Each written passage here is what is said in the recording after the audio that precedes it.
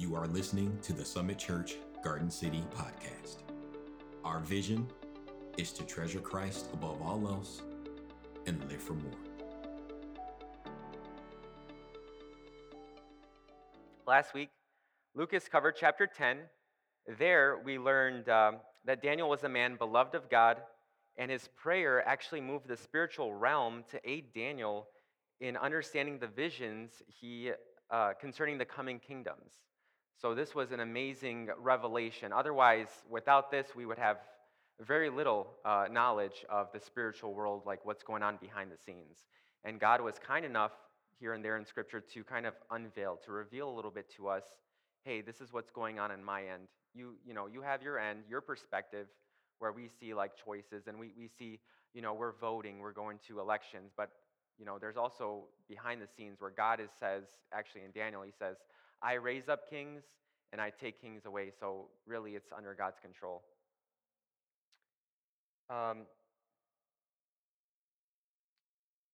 So as I said, they should be lumped together. And speaking of long chapters, this is the longest one. So this is the longest chapter in that three-part vision, or it's the same vision, coming in at 45 verses. So we're going to have some ground to cover today.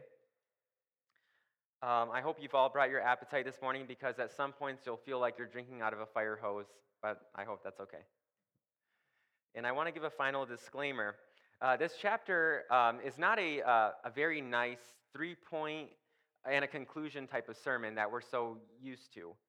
In fact, some professors have even said to avoid teaching on this chapter entirely, because it's not, homiletically friendly. It's not a 3-point message, and it makes you feel good, and you go home and you're like, yay. Luckily for you, we don't shy away from the Word of God. We believe all Scripture is God-breathed and profitable. So, thankfully, we'll be covering this chapter as well. So, as I've said, you won't be getting the 3 points today. However, I've divided this into 3 sections. So this chapter will be divided into 3 sections, so maybe that could be your little, takeaway. The first section, verse 1 to 20, is pre-written history. Verses 22 to 35, Antiochus, a picture of the Antichrist. And verses 36 to 45, the Antichrist in fullness. So this section might seem a little dry for some, but it's in the Scripture, and it's there for a very definite purpose. We will cover them. We'll cover the purposes at the end, so just kind of keep that in mind. If anyone has brought a notebook or a Bible, they can perhaps insert some names and dates. It's very helpful in the future. This is a great example of a time where historical commentary can make your appreciation of the Bible more real and exciting to you. So if you ever go back in time, you read this section, you might be totally lost. If you write some notes down, it's going to be helpful, guys. Before we begin, I'd like to start by asking the Lord to guide us through this chapter. Let's pray.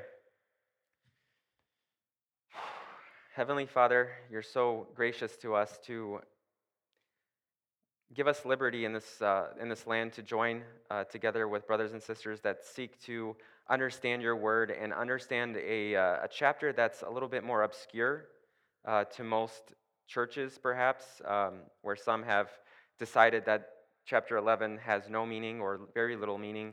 I thank you that you have laid it on our hearts, Summit Church, that we would endeavor to take upon ourselves this chapter and to explain it and to give you all the glory. I pray that the Holy Spirit might work this morning, because it's not my words. I'm just a vessel. I'm nobody. But it's just your text. You've written this.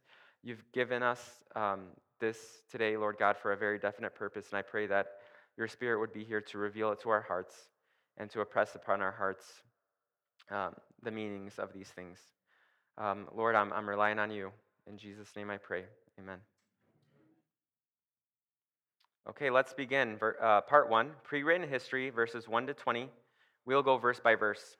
So instead of me reading the whole section, if I read 45 verses, by the time I finish the 45 verses, you have no idea what I just read. So let's take it chunk by chunk. So verse 1, I'm reading. Also in the first year of King of Darius the Mede, even I, stood up to confirm and strengthen him. So who's speaking? If you guys remember, This is a continuation of chapter 10, and we left off with an angel, most likely we said would be Gabriel, speaking. This was occurring during the reign of Darius the Mede. If you recall, this is the time period of Daniel's experience in the lion's den. Remember when we were studying Malachi? This was quite a while back. He was the last prophet of the Old Testament, and there was a 400-year silent period. Well, Daniel's vision actually bridges the gap of that 400-year so-called silent period. God demonstrates that he is with his people even when he is seemingly silent. He is with them even in their most severe suffering. Verse 2. And now I will tell you the truth. Behold, 3 more kings will rise in Persia, and the fourth shall be far richer than them all. And his strength, through his riches, he shall stir up all against the realm of Greece. So these are some of the most remarkable examples of pre-written history. In fact, most liberal critics will attack the book of Daniel and demand a late date for the book. The logic goes like this. If the book of Daniel was written at around 530 BC, which is what we believe, and the prophecies were so accurate, that would be a miracle. And we know that miracles don't exist, so therefore it has to be a late date, right? If anyone comes to you and gives you that remark and tries to challenge you, you just have to say one word, the Septuagint, and they're going to be kind of sweating a little bit. The Septuagint is actually the Greek translation of the Old Testament, which was compiled about 285 BC, roughly. And one of the books that was translated was the book of Daniel. So that would prove that, hey, this is not the late date of Daniel. In fact, one story goes that as Alexander the Great entered Jerusalem in about 334 BC, he was shown the text of Daniel, and he was so impressed with it, he worshipped at the temple, according to Flavius Josephus in his Antiquities work. Now, let's identify these kings from Persia. We talked about 4 kings, and we're going to just identify the ones that the Bible explicitly speaks of. We know of Darius the First, Cyrus, Artaxerxes, and Ahasuerus. This final rich king is the same king found in the book of Esther, so that's a kind of a fun fact. He fought against Greece, but he was soundly defeated, and it eventually caused a Greek to rule in Persia, which is what we're going to see. So I'm reading verse 3. Then a mighty king shall rise, who shall rule with great dominion, and do according to his will. Who is this mighty king? Anyone? Yep. Alexander the Great. So we've already kind of talked about him a few times. Alexander the Great, 335 BC. In chapter 2, his kingdom is kind of like if you remember the statue, his kingdom is the bronze thighs. And he's also the leopard with the 4 wings. His life actually has a spiritual lesson for us. This great conqueror who conquered the known world could not conquer himself. So Proverbs 16:32, whoever is slow to anger is better than the mighty. And whoever rules his spirit, that he who takes a city. Basically meaning, you can conquer a city, but if you can't conquer yourself, this is the first battlefield. It's useless. You can be a strategist, but this was the hardest conquering for Alexander. He conquered the known world, and he said, oh, there's nothing left to conquer. All he had to do was look at himself, and he would have never won that battle. Many of us still struggle with that today. So what is the biblical implication of Alexander's conquest? Have you ever thought of that? His conquest set up the Hellenistic period of time, which perpetuated Greek culture, meaning art, music, and language, which was the most important. What is our New Testament written in? Anybody? Yep, Koine Greek. It is such a precise language that God used to tell the world and reveal his Son, Jesus Christ.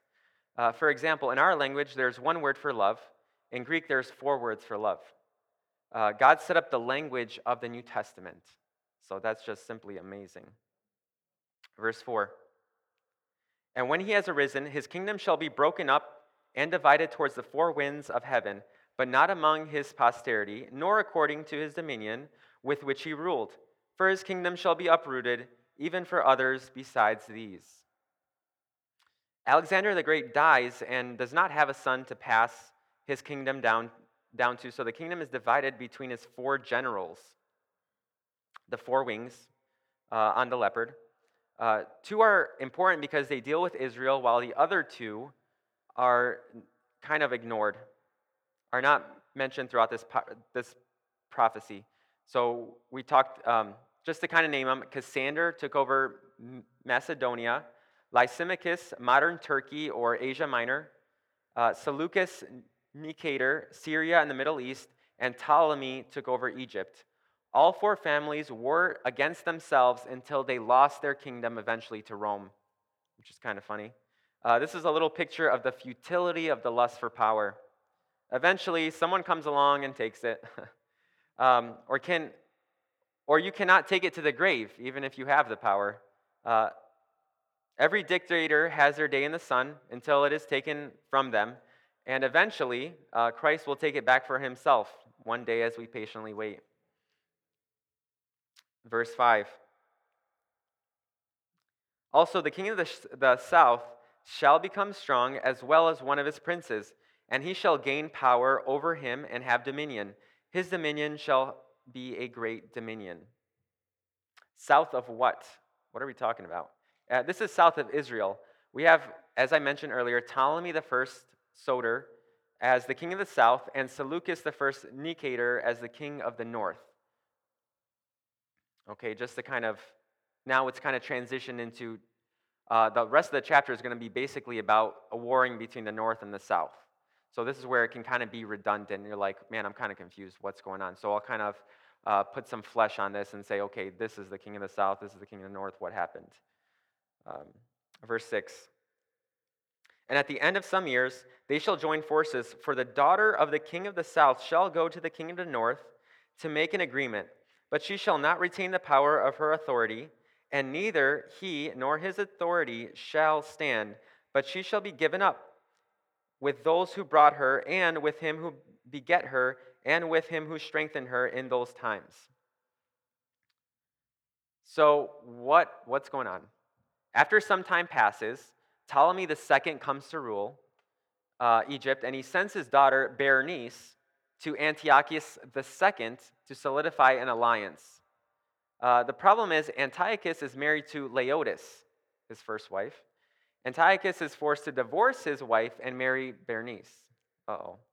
Laodice becomes jealous and kills Berenice and Antiochus, poisons them. There's that old saying, hell hath no fury like a woman scorned. That's right, Nina. You know. Laodice puts her son Seleucus II, Callinicus, to rule, and this really reads like a soap opera, back and forth, take the wife, kill her, whatever. Anyway, if you're into that kind of thing. Verse 7 and 8.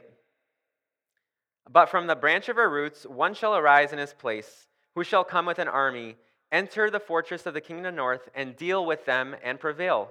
And he shall also carry their gods captive to Egypt with their princes and their precious articles of silver and gold, and he shall continue more years than the king of the north.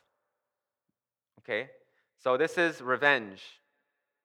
The brother of Bernice, Ptolemy III, is angry and avenges his fallen sister by invading and killing Laodice and taking spoils back to Egypt. Awesome. It was recorded that he took 4,000 talents of gold, 40,000 talents of silver, and 2,500 idols. And, just as a side note, I always find it funny when people worship idols and they see their gods being taken away, and they're like, oh no. And, they're so helpless to, their God is so helpless in that situation. That type of God becomes the burden that you have to save instead of the God saving you, which we saw again and again in Daniel, where Daniel's God was saving him, and these gods are just being taken from one place to another, and people are crying. The other interesting thing is, does it like mean anything to you when I read, 4,000 talents of gold, 40,000 talents of silver? It's like, what? Okay, that's an amount of money. Modern value, so I always like to modernize it. The modern value would be 56 billion in gold, 163 million in silver, plus idols, and we have to, take into account some of the most expensive idols were made out of gold and silver, so precious stones. So this is billions of dollars. This was a good revenge. Got him. Verse 9 through 10, I'm reading.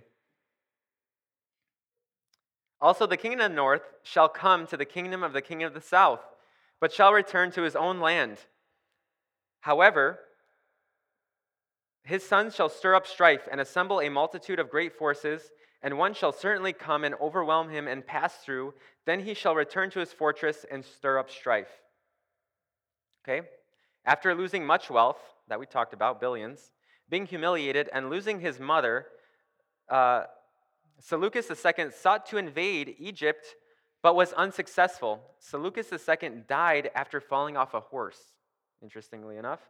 His son, Seleucus II, Soter, reigned for a short time and was killed in a military campaign in Asia Minor. Next in line was Seleucus III and Antiochus III, so two sons, basically. One of them actually became a ruler at the age of 18. Can you think or can you imagine ruling a nation yourself at 18? What a scary thought. I think of someone like a Logan Paul or a TikTok star ruling today. Oh. I suppose the other extreme would be a 79-year-old man ruling. Wouldn't it be much better? It's a good thing we don't have that in our country. I'm just going to pass that over. Verse 11. The kingdom of the south shall be moved with rage and go out and fight with him, with the king of the north, who shall muster a great multitude, but the multitude shall be given into the hand of his enemy. When he has taken away the multitude, his heart will be lifted up, and he will cast down tens of thousands, but he will not prevail. For the king of the north will return and muster a multitude greater than the former, and shall certainly come at the end of some years with a great army and with much equipment. So this speaks of the king of the south is Ptolemy IV at this point. He successfully drove Antiochus III back. Ptolemy slaughtered thousands, but after a brief pause, Antiochus returned with a much larger army and drove Ptolemy back. So this is kind of like that back and forth that we're going to see here and there. Verse 14 to 16. Now in those times many shall rise up against the king of the south. Also violent men of your people shall exalt themselves in fulfillment of the vision, but they shall fall. So the king of the north shall come and build a siege mound around and take a fortified city. And the forces of the south shall not withstand him. Even his choice troops shall have no strength to resist. But he who comes against him shall do according to his own will, and no one shall stand against him. He shall stand in the glorious land with destruction in his power. The violent men that we talked about, I think it was at the beginning, verse 14, were actually Jewish robbers. This time was terrible for Israel because their land was a battleground for these two empires. During this time, Philip IV, I think he was from Macedonia, joined Antiochus III against Egypt. The Jews joined Antiochus thinking they would be rewarded, but it turned out worse for them, actually. Go figure. Antiochus captured the fortified city, which was Sidon. So we'll move on. Verse 17. He shall also set his face to enter with the strength of his whole kingdom, and upright ones with him. Thus shall he do, and he shall give him the daughter of women to destroy it, but she shall not stand with him or be for him. So this brings us to about 198 to 195 BC. Antiochus the Great made a treaty with Egypt, and this is like round 2, and we're going to see like similar things where, all right, I'm going to give you my daughter, and we're going to form an alliance, right? An alliance? Not really. The daughter of women, that's actually Cleopatra. And, I did some research. It's hard to like pinpoint her because there was actually 8 Cleopatras in history. It's like, okay. But he gave his daughter Cleopatra to Ptolemy V. She was given so Antiochus could spy on his enemies. Ptolemy just kind of assumed that his daughter would be on his side, like, you're my daughter, blood is thicker than water kind of thing. But when she got there, the king was like a young boy, and it wasn't like really for love, but as he grew up, she actually fell in love with him, and she aligned with Egypt against her father, which was like another soap opera moment. Verse 18 to 19. After this, he shall turn his face to the coastlands and shall take many. But a ruler shall bring the reproach against them to an end, and with the reproach removed, he shall turn back on him. Then he shall turn his face toward the fortress of his own land, but he shall stumble and fall and not be found. All right. So this is going to happen again a little bit later in a couple of verses. Antiochus III then turned his attention to the Grecian islands.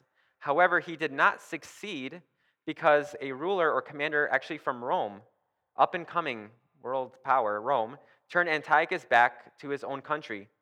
He shall stumble and fall refers to Antiochus the third fell down some stairs a year later and died.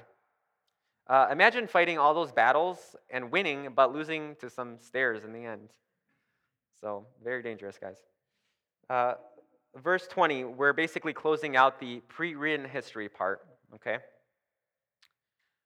There shall arise in his place one who imposes taxes on the glorious kingdom, but within a few days he shall be destroyed, but not in anger or in battle. And this is remarkably accurate. I mean, to predict something so accurate like this, it's unheard of, unless it really does come from God. Antiochus III's son, Seleucus IV, Philopater, heavily taxed his people to pay Rome. The glorious land is speaking of Israel, so he heavily taxed the Jews. But he was poisoned by his treasurer, Heliodorus. This is a good lesson for any nation wanting to raise taxes too high. See what happens. Your people turn against you. Have you read about the Inflation Reduction Act that does nothing to lower inflation but adds 87,000 IRS agents? It seems like Roman tax collectors are making a comeback, but I digress. Okay, the next section runs from verses 21 to 35. This is Antiochus Epiphanes. It's all about his life, his exploits, and how he really starts to prefigure this future king, the final king, the Antichrist. So I'm reading at verse 21 to 22. And in his place shall arise a vile person to whom they will not give the honor of royalty, but he shall come in peaceably and seize the kingdom by intrigue. With the force of a flood they shall be swept away from before him and be broken, and also the prince of the covenant. So introduced to us now is this vile person, Antiochus Epiphanes, who was the king of Syria, king of the north, and is easily identified in history. In fact, these prophecies are so easy, they like fit like a glove, as one commentator said. It's obviously him.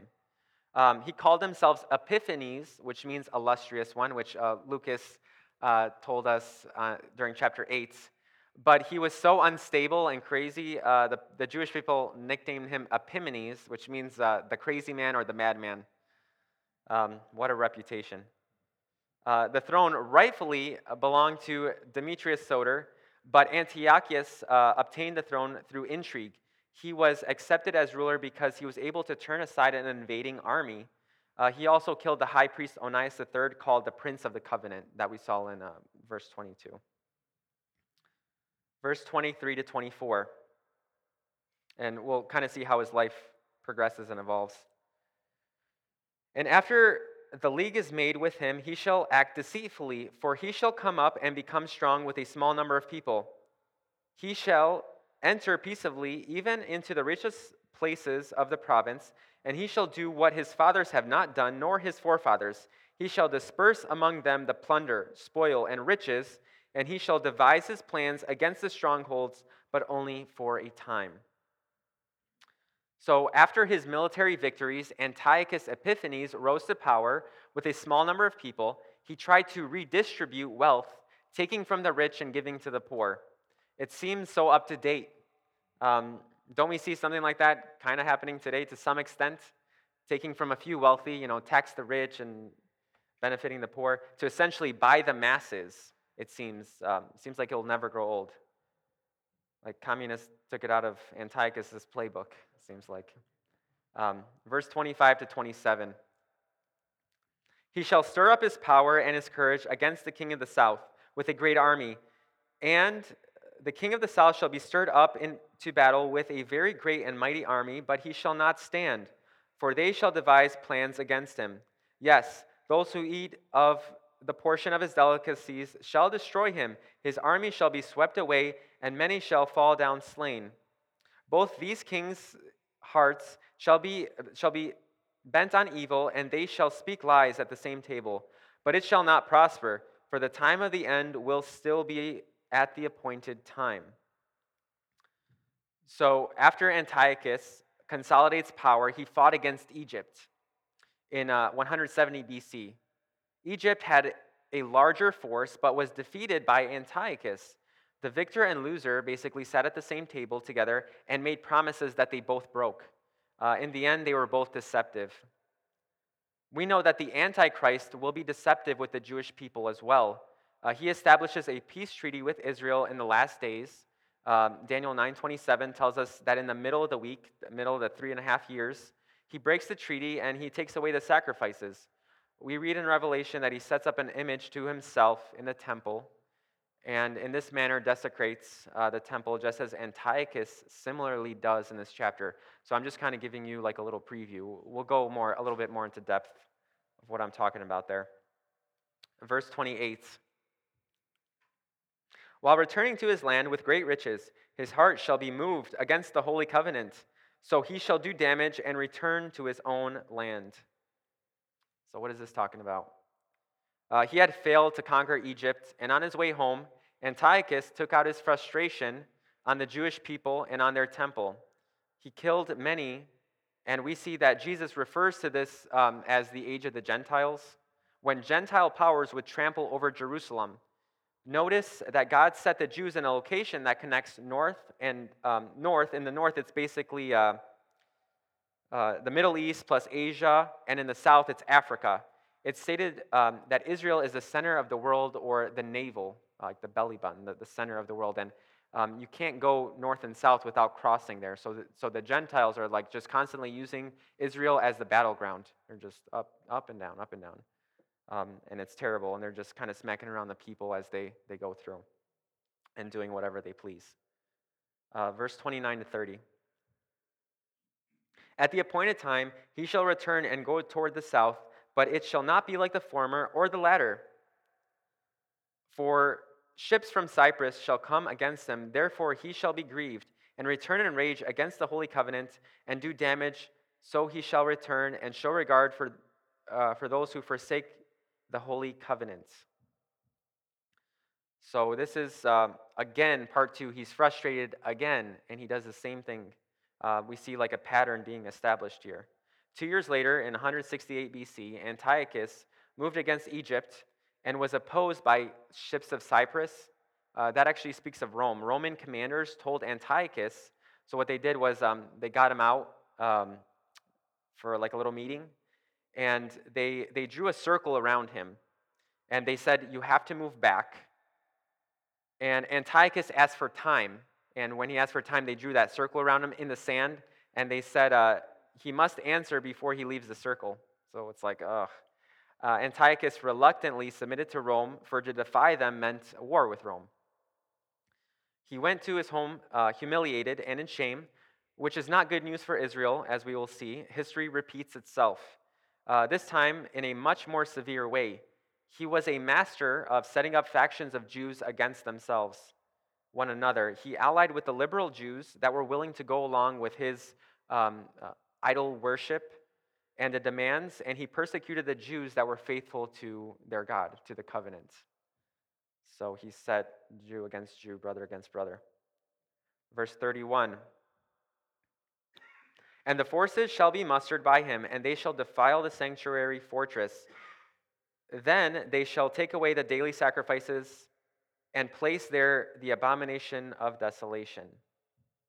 At this time, over 100,000 Jews were slain. He took away the daily sacrifices and offered the blood and broth of a pig, which I believe we talked about a little bit in possibly chapter 8. And he set up the image of Zeus to be worshipped in the holy place. If you recall, Jesus warned his disciples in Matthew 24, speaking of another abomination of desolation, yet future, as was mentioned earlier. So in a very similar way, Jesus was alluding to a future abomination of desolation being set up in the temple. And so, we think about it today, there's no temple. But you have to realize that when Daniel was writing this, there was no temple in his day either. So it's a very interesting thing that in order for this to happen, the logic goes, well, there has to be a temple. Verse 32. Those who do wickedly against the covenant shall corrupt with flattery, but the people who know their God shall be strong and carry out great exploits. So what is this speaking of? This is a very interesting point in history. Although a few Jews betrayed their countrymen, others rose up and would do exploits. It would be during this time that God raised up the family of the Maccabees, and Maccabees means hammer, so the hammer came down. In 166 BC, Mattathias, the priest, raised a revolt against Antiochus. It started off small, but more and more joined as they gained strength and victory. So this is really that time period that really sets up even the politics of Jesus' time, where you have like a swing from liberal Judaism to conservative. Now they're really going into their law and basically setting up the temple and the Sanhedrin of Jesus' time. So verse 33 to 35, and this basically will end the Antiochus saga.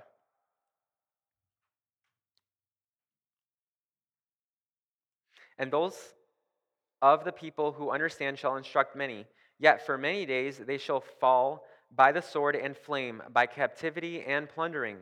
Now when they fall, they shall be aided with a little help, but many shall join with them by intrigue. And some of those of understanding shall fall to refine them, purify them, and make them white until the time of the end, because it is still for an appointed time. So the suffering that the faithful endured served to refine and purify them. That's pretty much what we read. This time of persecution was short-lived. It was previously revealed in chapter 8 that to Daniel that the temple would be desecrated for 1,150 days. Daniel was assured that this persecution would run its course and then be lifted, for there's going to be another appointed end time. Friend, I have news for you. In this life, you are going to suffer, and I am going to suffer. As one commentator put it, no one gets out of this alive. That's the unfortunate reality of living in a fallen world. The beauty of our Father is that He has written to us about it. He doesn't just ignore it or sweep it under the rug, as the world religions do. He confronts it. Not only does He confront it, but He enters into our suffering. Isaiah 53:3. He is despised and rejected by men, a man of sorrows and acquainted with grief, and we hid, as it were, our faces from Him. He was despised, and we did not esteem Him. If you're suffering today, whether physically, mentally, or spiritually, why don't you go to Him in prayer and tell Him? Pour out your heart before Him. He is called the God of comfort, and He'll give you strength because He knows what it means to suffer. Much can be said about this topic, but we must move on. This last section, verses 36 to 45, are eschatological. They are still future even from our day. They look forward to the time of the end when the final king will exalt himself and do similar things to Antiochus did in his day. If you are casually reading, it's very easy to miss, but the things described here have no parallel in history. And at this point, I'd like to transition to a video. The final section we are transitioning into speaks of the final ruler that chapter 11 has been building up to, verses 36 to 45. Throughout Scripture, there are many pictures of Jesus. Just as there are pictures of the Savior, there's also pictures of the final king that mankind wants to accept. If you recall, John said that there would be many antichrists and the spirit of antichrist. What about reality? Do we see anything like that today? This next video, which I hope we can play, I'm trying to, that brings the Scripture to life and puts flesh on the antichrist spirit at work today. What parallels can we draw between Scripture and reality? So if you can, Nick. So this is what I wanted to kind of connect what we just read with what's going on in our day. Is it kind of in reality? Do we kind of see something like this or not really? And so the Bible, the beauty of it is that it does reflect reality. It's not like something that's really far out there. But if you guys caught that, I mean, Yuval Noah Harari is basically a Jewish man. He's really up there in academia, and he's under the World Economic Forum, which is really the point of the spear, basically, in technology and advancements and looking for a futuristic world. Basically, the idea is we don't know what the future is. It could be really good and go towards utopia, which, for thousands of years, mankind has been trying to build this perfect society and has failed. And they don't realize that it's the sin within, that's what keeps us from being able to achieve what we want, because human beings are sinful. And so the other option is utopia, which is, utopia for sinless creatures. But the Bible and the reality that God writes to us is that, no, it's not going to be utopia until I'm reigning, and I'm here, and I'm ruling. And we're going to get a glimpse of that in a little bit as we read verses 36 to 45. And so I'll just kind of pick up verse 36. Then the king shall do according to his own will. He shall exalt and magnify himself above every god, shall speak blasphemies against the God of gods, and shall prosper till the wrath has been accomplished. For what has been determined shall be done. So many more titles can be given to this final king. As we list a few more to make a more clear picture can take shape. They include the little horn, Daniel 7:8, that's what he's called, the worthless shepherd, Zechariah 11:16-17, the man of sin, the son of perdition, 2 Thessalonians, the lawless one, 2 Thessalonians, and the beast of Revelation 11. The king shall do according to his will. So let's kind of contrast that. The Antichrist is self-willed.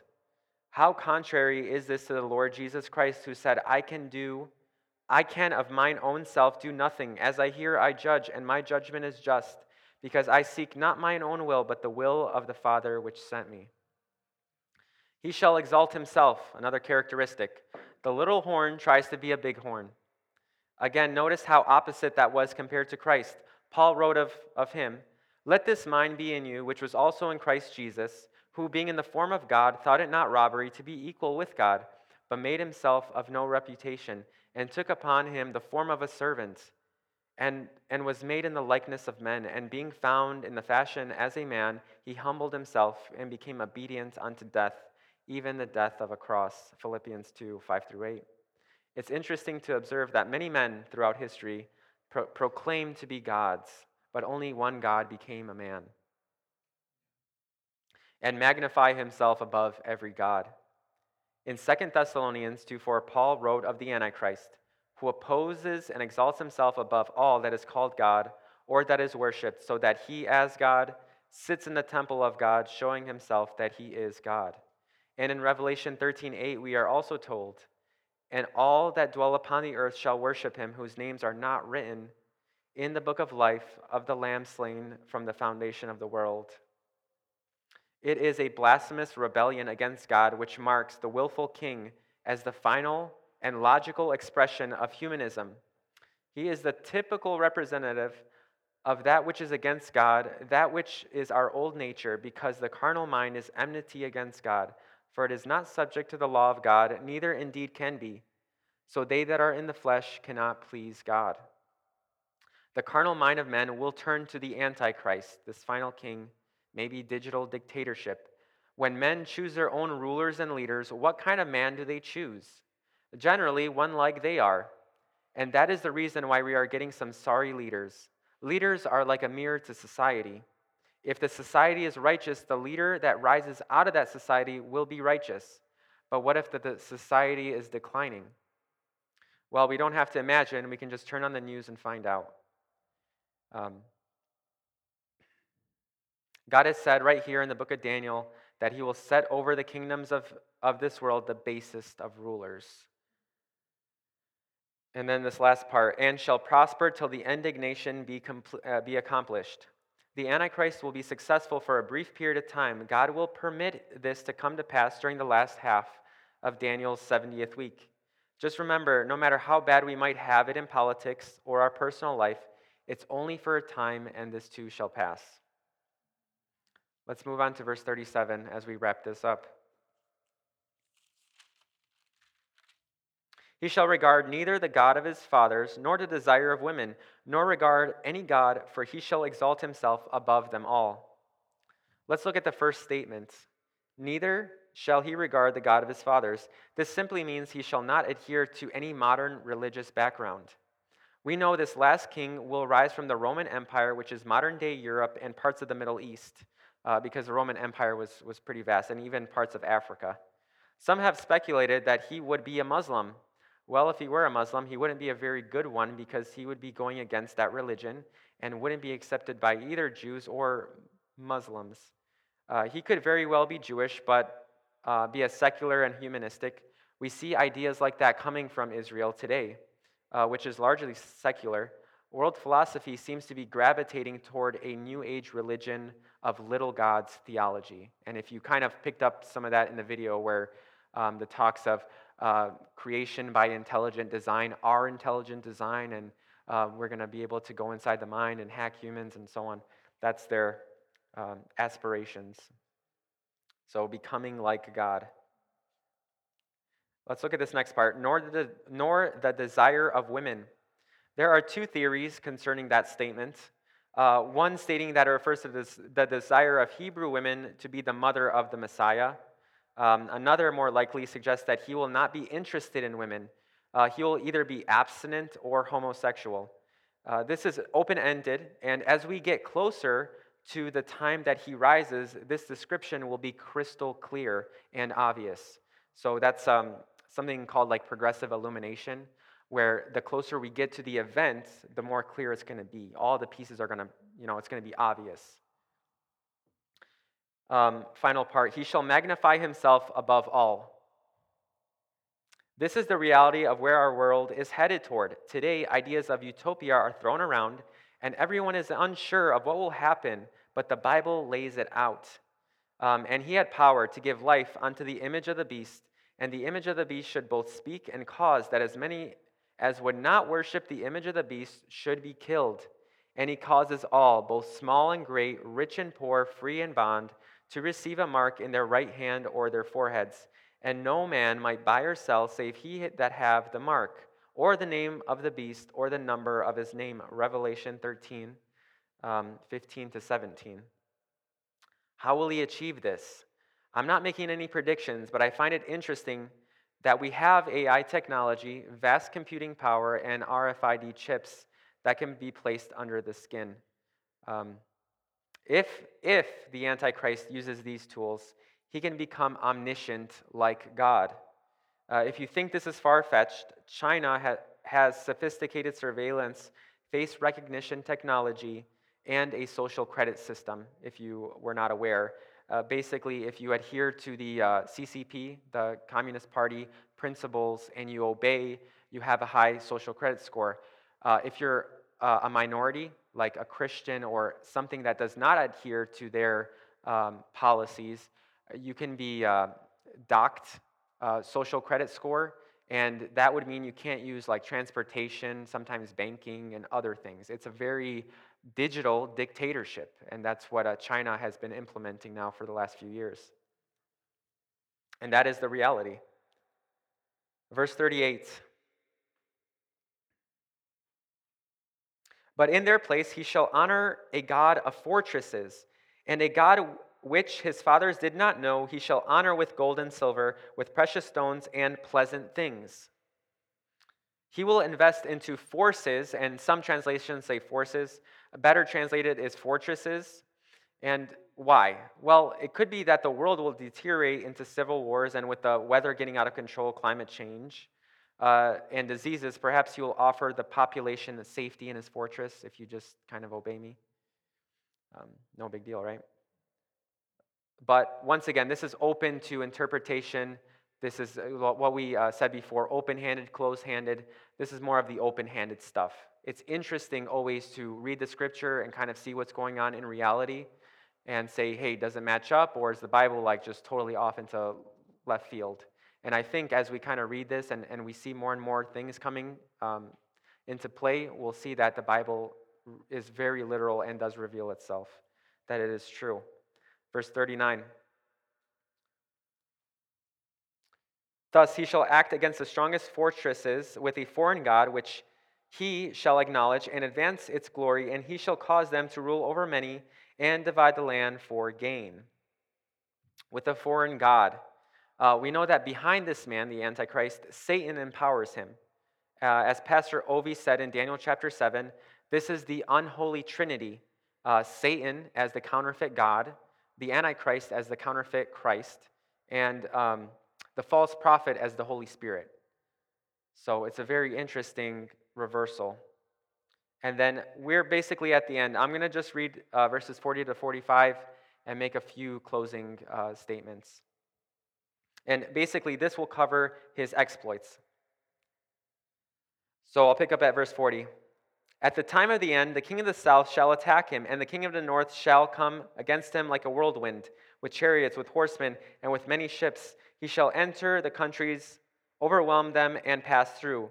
He shall also enter the glorious land, and many countries shall be overthrown, but these shall escape from his hand, Edom, Moab, and the prominent people of Ammon. He shall stretch out his hand against the countries, and the land of Egypt shall not escape. He shall have power over the treasures of gold and silver, and over all the precious things of Egypt. Also the Libyans and Ethiopians shall follow at his heels. But news from the east and the north shall trouble him. Therefore he shall go out with great fury and destroy and annihilate many. And he shall plant tents. He shall plant the tents of his palace between the seas and the glorious holy mountain. Yet he shall come to his end, and no one will help him. So this last section speaks eschatologically of the exploits that and the events that the Antichrist partakes in. I want to jump down to the final part. Yet he shall come to his end, and none shall help him. This is the most reassuring part. God knows the end from the beginning, and no matter how hopeless it might seem in that day, or how powerful and terrifying a ruler, he is nothing to God. God sits in the heavens and laughs.